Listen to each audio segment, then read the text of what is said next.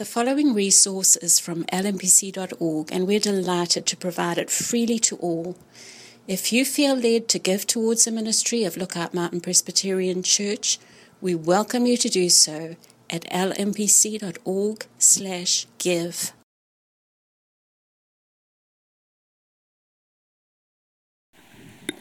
A reading from Deuteronomy chapter 5, verse 22 through chapter 6, verse 3. These words the Lord spoke to all of your assembly at the mountain, out of the midst of the fire, the cloud, and the thick darkness, with a loud voice, and he added no more. And he wrote them on 2 tablets of stone and gave them to me. And as soon as you heard the voice out of the midst of the darkness, while the mountain was burning with fire, you came near to me, all the heads of your tribes and your elders, and you said, "Behold, the Lord our God has shown us his glory and greatness, and we have heard his voice out of the midst of the fire. This day we have seen God speak with man, and man still live. Now therefore, why should we die? For this great fire will consume us. If we hear the voice of the Lord our God any more, we shall die. For who is there of all flesh that has heard the voice of the living God speaking out of the midst of fire as we have, and has still lived? Go near and hear all that the Lord our God will say, and speak to us all that the Lord our God will speak to you, and we will hear and do it." And the Lord heard your words when you spoke to me, and the Lord said to me, "I have heard the words of this people which they have spoken to you. They are right in all that they have spoken. Oh, that they had such a heart as this always, to fear me and to keep all my commandments, that it might go well with them and with their descendants forever. Go and say to them, 'Return to your tents.' But you stand here by me, and I will tell you the whole commandment and the statutes and the rules that you shall teach them, that they may do them in the land that I am giving them to possess. You shall be careful, therefore, to do as the Lord your God has commanded you. You shall not turn aside to the right hand or to the left. You shall walk in all the way that the Lord your God has commanded you, that you may live, and that it may go well with you, and that you may live long in the land that you shall possess. Now, this is the commandment, the statutes, and the rules that the Lord your God commanded me to teach you, that you may do them in the land to which you are going over to possess it, that you may fear the Lord your God, you and your son and your son's son, by keeping all his statutes and his commandments, which I command you, all the days of your life, and that your days may be long. Hear therefore, O Israel, and be careful to do them, that it may go well with you, and that you may multiply greatly, as the Lord, the God of your fathers, has promised you, in a land flowing with milk and honey." This is the word of the Lord. Thanks be to God. Please be seated.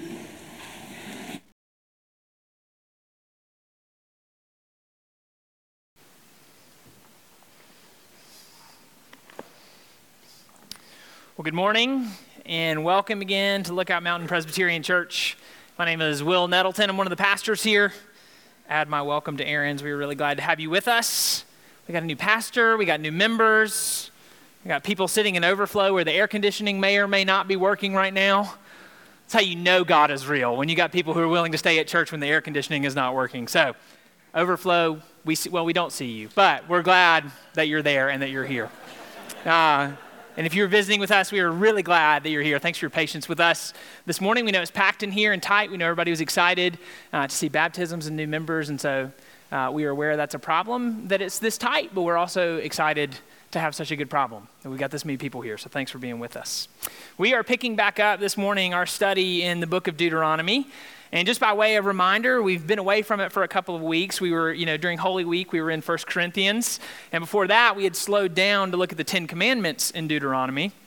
So you may have just forgotten what we've been looking at, what's been going on in this book. And so just to give you a quick refresher, Israel has been delivered from slavery in Egypt. Moses has been recounting a lot of the history that we heard in Exodus. So if you remember that story, they spent a year after they were delivered at Mount Sinai, where they made a covenant with God to obey his laws. If you know the rest of the story, of course you know they immediately broke that covenant. They did not keep his laws. They then spent 40 years wandering in the wilderness until all of that disobedient generation had died off. And now, finally, the next generation is on the edge of going into the promised land that God had promised to their parents' generation, and they are preparing to go in. And in the first few chapters of Deuteronomy, Moses has been recounting all of this history, going back through it. And he's telling this next generation of Israelites, don't be like your parents. Don't make promises you don't intend to keep. God has graciously redeemed us. He's called us to be a holy people, a kingdom of priests. He's called us to bless the world. And so let's respond to him in obedience. And as a part of that invitation, Moses repeats the law given at Mount Sinai, beginning with that great summary of the law, the 10 Commandments, which we've been looking at this spring. This morning, we pick back up in the passage right after that. So immediately following the recounting of the giving of the 10 Commandments. And Moses is continuing the story. He's telling this next generation of Israelites how their parents responded to God when he gave them the 10 Commandments.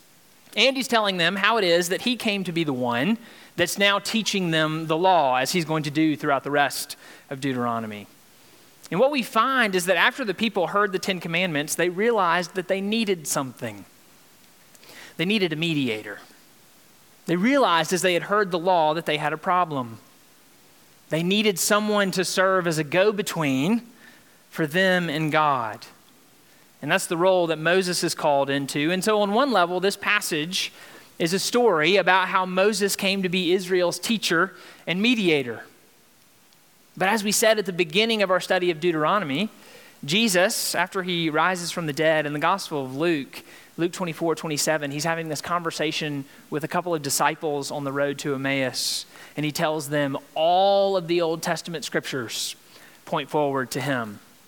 And so on another level, this story that we're looking at this morning is about how all of us need a mediator and about how God graciously grants one. So you can see our outline there in your bulletin. The awe of God's presence leads to the desire for a mediator. God treasures his people's reverence and graciously grants a mediator. And then finally, the mediator calls God's people to an obedience that leans into the promises of God. So that's how we'll try to navigate the text this morning. Let me pause and pray, and we'll ask God to bless our time in his word. Let's pray together.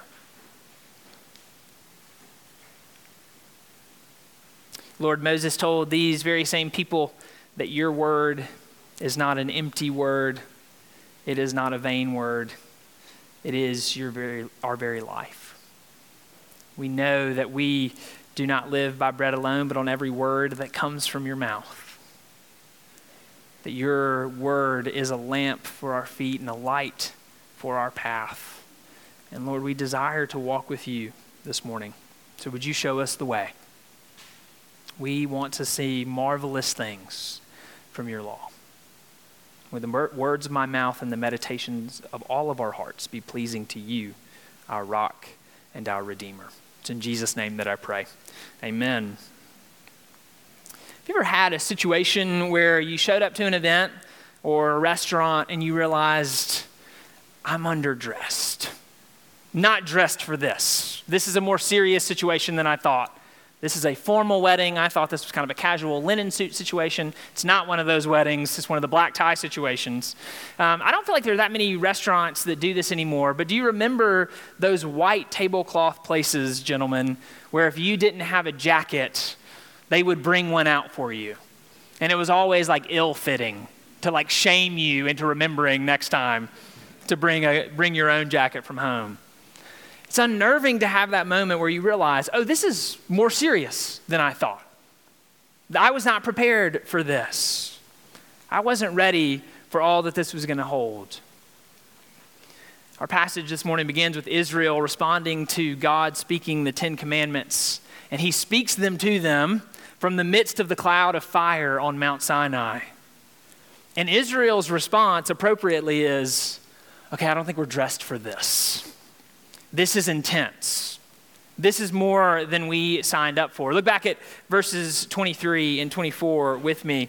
Moses tells them, as soon as you heard the voice out of the midst of the darkness, while the mountain was burning with fire, you came near to me, all the heads of your tribes and your elders, and you said, behold, the Lord our God has shown us his glory and greatness, and we have heard his voice out of the midst of the fire. This day we have seen God speak with man, and man still live. Now therefore, why should we die? Israel has this response where they realize, like, God just thundered out of a cloud of fire the 10 Commandments. You have some sympathy for this, right? That they are like, okay, that's a little scary. That's a lot.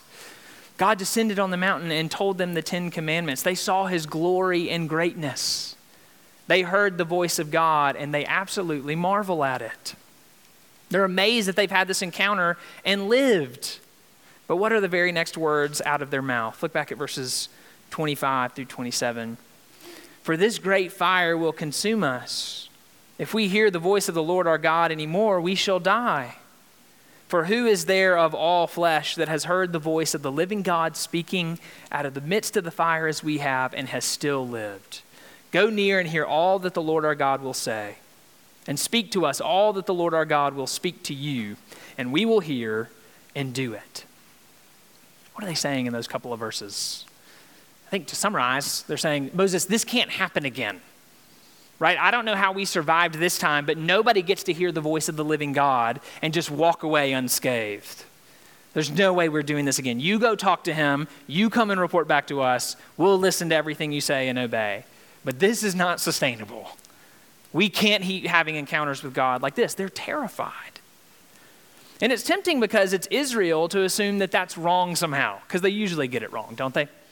It's tempting to think Israel is not leaning in to God's presence. They have the opportunity to hear from God. Who wouldn't want that? Why are they trying to get away from it? As I was doing my first read through on this passage, preparing to preach it this week, that's where my mind went. So typical. Israel has this chance to hear from God, and they move away because of their fear. But look at how God assesses their request in verse 28.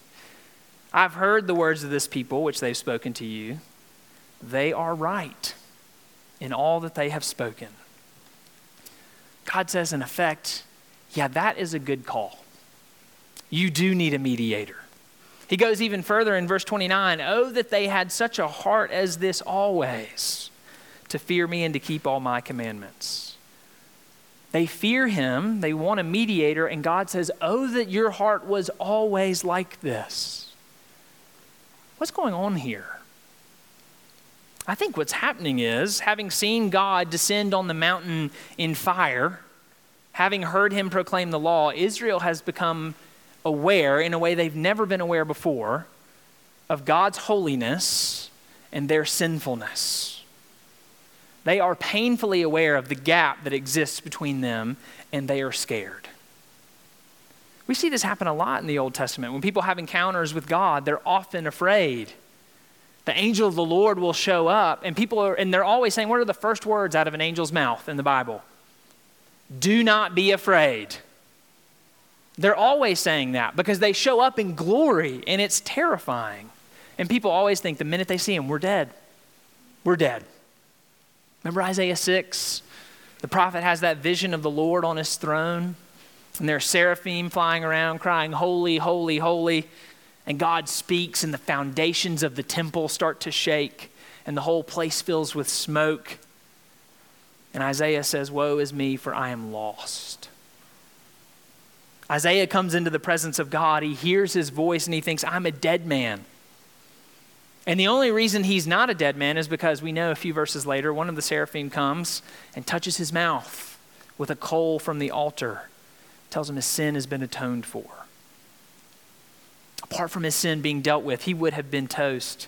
And Israel is having that same experience at Mount Sinai. They've just heard the law, their sin has been exposed, and they are realizing our unholiness is too close to his holiness. It's like getting too close to the sun, right? The sun at an appropriate distance brings light and life. Plants grow. Some of you get a tan, I don't. And many of us don't, and we hate the rest of you who do. But the closer you get, the more dangerous it is, right? To get too close to the sun is to realize I'm not made of the right stuff to survive this. And as human beings, we were made for relationship with God. We were made to be in proximity to him. But after the fall of Adam and Eve in Genesis 3, every human being has a problem. Our sin means we are no longer made of the right stuff to survive the encounter. He is a holy God, and we are sinful people. That's what Israel is feeling. We're too close to the sun. Have you had that moment where you realize that a gap exists between you and God because of your sin? We just got to hear a bunch of people take vows saying they've had that moment. You acknowledge yourself to be a sinner in the sight of God, justly deserving his displeasure. Israel is having that moment. And the solution they come up with is, Moses, you go talk to him. You come back and tell us what he says. We need a go-between. We need a mediator. And God treasures that response. Did you notice that? We highlighted this a little bit. I already pointed it out in verses 28 and 29. But God says, they're right. They have an accurate view of who he is and who they are. And they're trying to take him seriously. And did you notice how much joy God takes in their posture? Oh, that they had such a heart as this always. God treasures this reverence and this awe. Now, it's easy to look at this and see Israel responding in fear and God saying, yes, that's it, and think, what kind of God is this? Why is he so thrilled with their fear? But we have to remember when the Bible talks about the fear of the Lord, it's not talking about fear the way you and I usually use that word. There's some overlap, but the Bible often has in mind awe or reverence. I wonder if any of you have ever met like a famous person, a celebrity, or just someone who is really significant to you in some way. And you had a chance to meet them and to shake their hand and to talk for a minute. If you remember that experience, if you're a normal person, right, your heart rate went up. Your hands got a little sweaty, your mouth got a little dry, and you all of a sudden can't think of anything normal to say. Right? You just feel awkward and weird. There's something about people of a certain stature that throws us off. It's overwhelming. Occasionally we get actually in certain situations with ordinary people that we care about, that we know really well, but we get into high pressure situations with them, and that same experience happens. Gentlemen, those of you who are married, do you remember proposing to your wife? Right? A person that you love deeply, person that you know deeply. You've had a million conversations. And yet when it came to that conversation, when it came to you popping the big question, all of a sudden you were a bundle of nerves. Right? You've asked this person a million questions, all of a sudden you're dry heaving. You can't get it out. And ladies, I have to imagine, for those of you who had that's a sweet memory in some ways. Not because he's nervous about you or afraid of you, but because you realize as he's having that experience, this moment matters to him. And I matter to him. And it scared him a little bit. And you realized, oh, he's taking this seriously. That, I think, is what is happening in verse 29. God is treasuring the fact that his people are taking him seriously. That finally he matters to them. This relationship matters to them. They recognize the stakes. Oh, that they had such a heart as this always. God treasures the reverence they offer him, and he grants their request. Gives them a mediator. Look back at verses 30 and 31. So the Lord saying to Moses, go and say to them, return to your tents, but you stand here by me, and I will tell you the whole commandment and the statutes and the rules that you shall teach them, that they may do them in the land that I am giving them to possess. God says Moses can stand in the gap. He can tell you everything I say, and then you be careful to do it. The people need a mediator, and God graciously grants it. I wonder if part of the reason God is so eager to grant their request is because of the way it points to their need for an even better mediator. Because right now what Israel wants is someone to stand between them and God and tell them everything he says. But we know from the rest of Scripture what Israel really needs is someone to stand between them and God and do everything he says on their behalf. Because that's where they're going to fail. They're not going to keep that thing they said. That's the irony at the end of verse 27. They says, we will hear and do it. Spoiler alert, no, they won't. They say that a lot in the Torah. All that Yahweh has commanded, we will do. If you know anything about the story, they barely do anything that Yahweh has commanded. They don't just need someone to stand in the gap and tell them what to do. They need someone to do it, because they cannot. That's what the Apostle Paul says in Romans 3:20. For by works of the law, no human being will be justified in his sight, since through the law comes knowledge of sin. Or as he says earlier in that chapter, none is righteous, no, not one. No one understands, no one seeks for God. They don't just need someone to tell them what God says, they need someone who can actually do it. And of course, the only one who has ever been able to do that is the Lord Jesus Christ. Jesus is the mediator that God graciously grants us. As we see more of our sin and more of God's holiness and think, Lord, have mercy on me, a sinner, God says, of course. He treasures that response, and he graciously provides for us. He provides his son to live the life we couldn't live and to pay the penalty for our sin on the cross. He graciously grants a mediator. Finally, in our passage, that mediator, Moses, calls God's people to obedience. But it's an important call that Moses gives about this obedience. It's an obedience that leans into the promise of God. If you look back at verse 32, there's a shift. In all of chapter 5, Moses has been recounting the story of how Israel received the 10 Commandments. He's reminding that second generation, they're getting ready to go into the promised land, of how their parents received the law, how we got to this point. They wanted a mediator between them and God, and they got one in Moses. And now in verse 32, Moses stops looking backward and telling that story, and he comes back to the audience in front of him on the plains of Moab, the second generation ready to go in. And he starts telling them how to respond. This is how you respond to the giving of the law. This is the takeaway of why he's been telling them all of this. Look back at verse 32 through the first 3 verses of chapter 6. You shall be careful, therefore, to do as the Lord your God has commanded you. You shall not turn aside to the right hand or to the left. You shall walk in all the way that the Lord your God has commanded you, that you may live and that it may go well with you, and that you may live long in the land that you shall possess.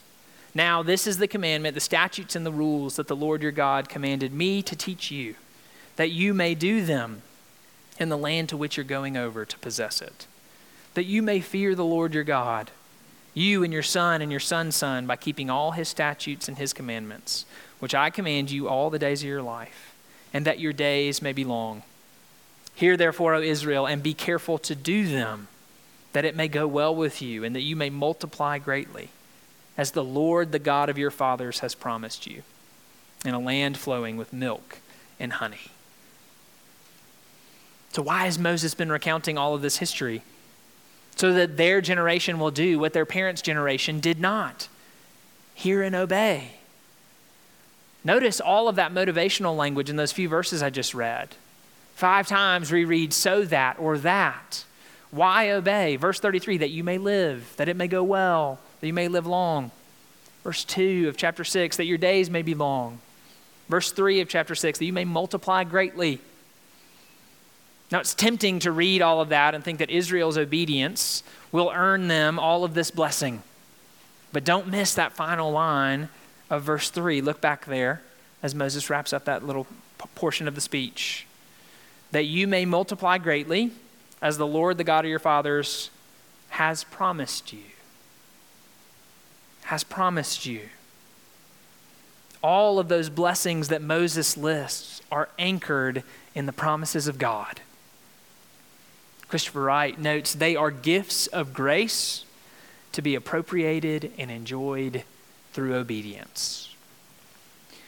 We said this over and over again throughout the Ten Commandments series, but it's worth repeating again because we miss it all the time.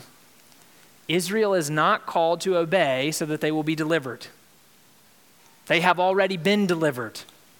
It was not obey these commandments and I will bring you out of Egypt.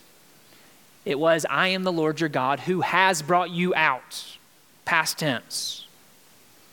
And so they were to obey the law of God, but the reason makes all the difference. They were not called to obey for their acceptance with God. They were called to obey from their acceptance. They were called to lean into the promises God had made and obey his law. John Ortberg uses the language as he talks about obedience in the Christian life of boating. And he uses a few different examples to talk about the way we commonly think of obedience in the Christian life. So some Christians will think of the Christian life as rowing a boat, right? We need to get from point A to point B. And if we're going to do that, we better get to work. You better start working those oars. And if you work hard enough, fast enough, you'll get there. Other Christians think, it's too legalistic. So they think of the Christian life more like you're on a raft. No rudder, no oars, no work. Right? Just lay there. The currents will magically get us there. But of course, there's too much obedience language in the Bible to think we are called to complete passivity. And so Ortberg finishes by comparing the Christian life to sailing. On a sailboat, you can't move unless there's wind, right? You don't control it. You can't manufacture it. But a good sailor knows he or she has a role to play. They discern the winds and set the sails, and the boat gets moving. As Moses begins expounding the law for the next generation, he's not calling them to work their way into the promised land. He is calling them to set the sails and lean into the promises of God. He has delivered you. He will deliver on everything else he's promised you. A land flowing with milk and honey. A long life. It will go well with you. So follow him. Don't turn to the right or to the left. Go with him. And as followers of Jesus, the dynamic is much the same for us. We don't obey to get something from God that he hasn't already promised us. Paul tells us he didn't spare his own son, but gave him up for us all. How will he not also with him graciously give us all things? We don't obey to get something that he hasn't already promised us. We set the sails and we lean into the promises of God. We have been exposed. We need a mediator, and God has provided one. And now he's calling us to follow him. And he's promising to give us everything we need to do that. And so let's follow the Lord this morning. Let's not turn to the right or to the left. He has provided everything we need for life and godliness in the Lord Jesus Christ. Let's pray to him as we close this morning and prepare to sing.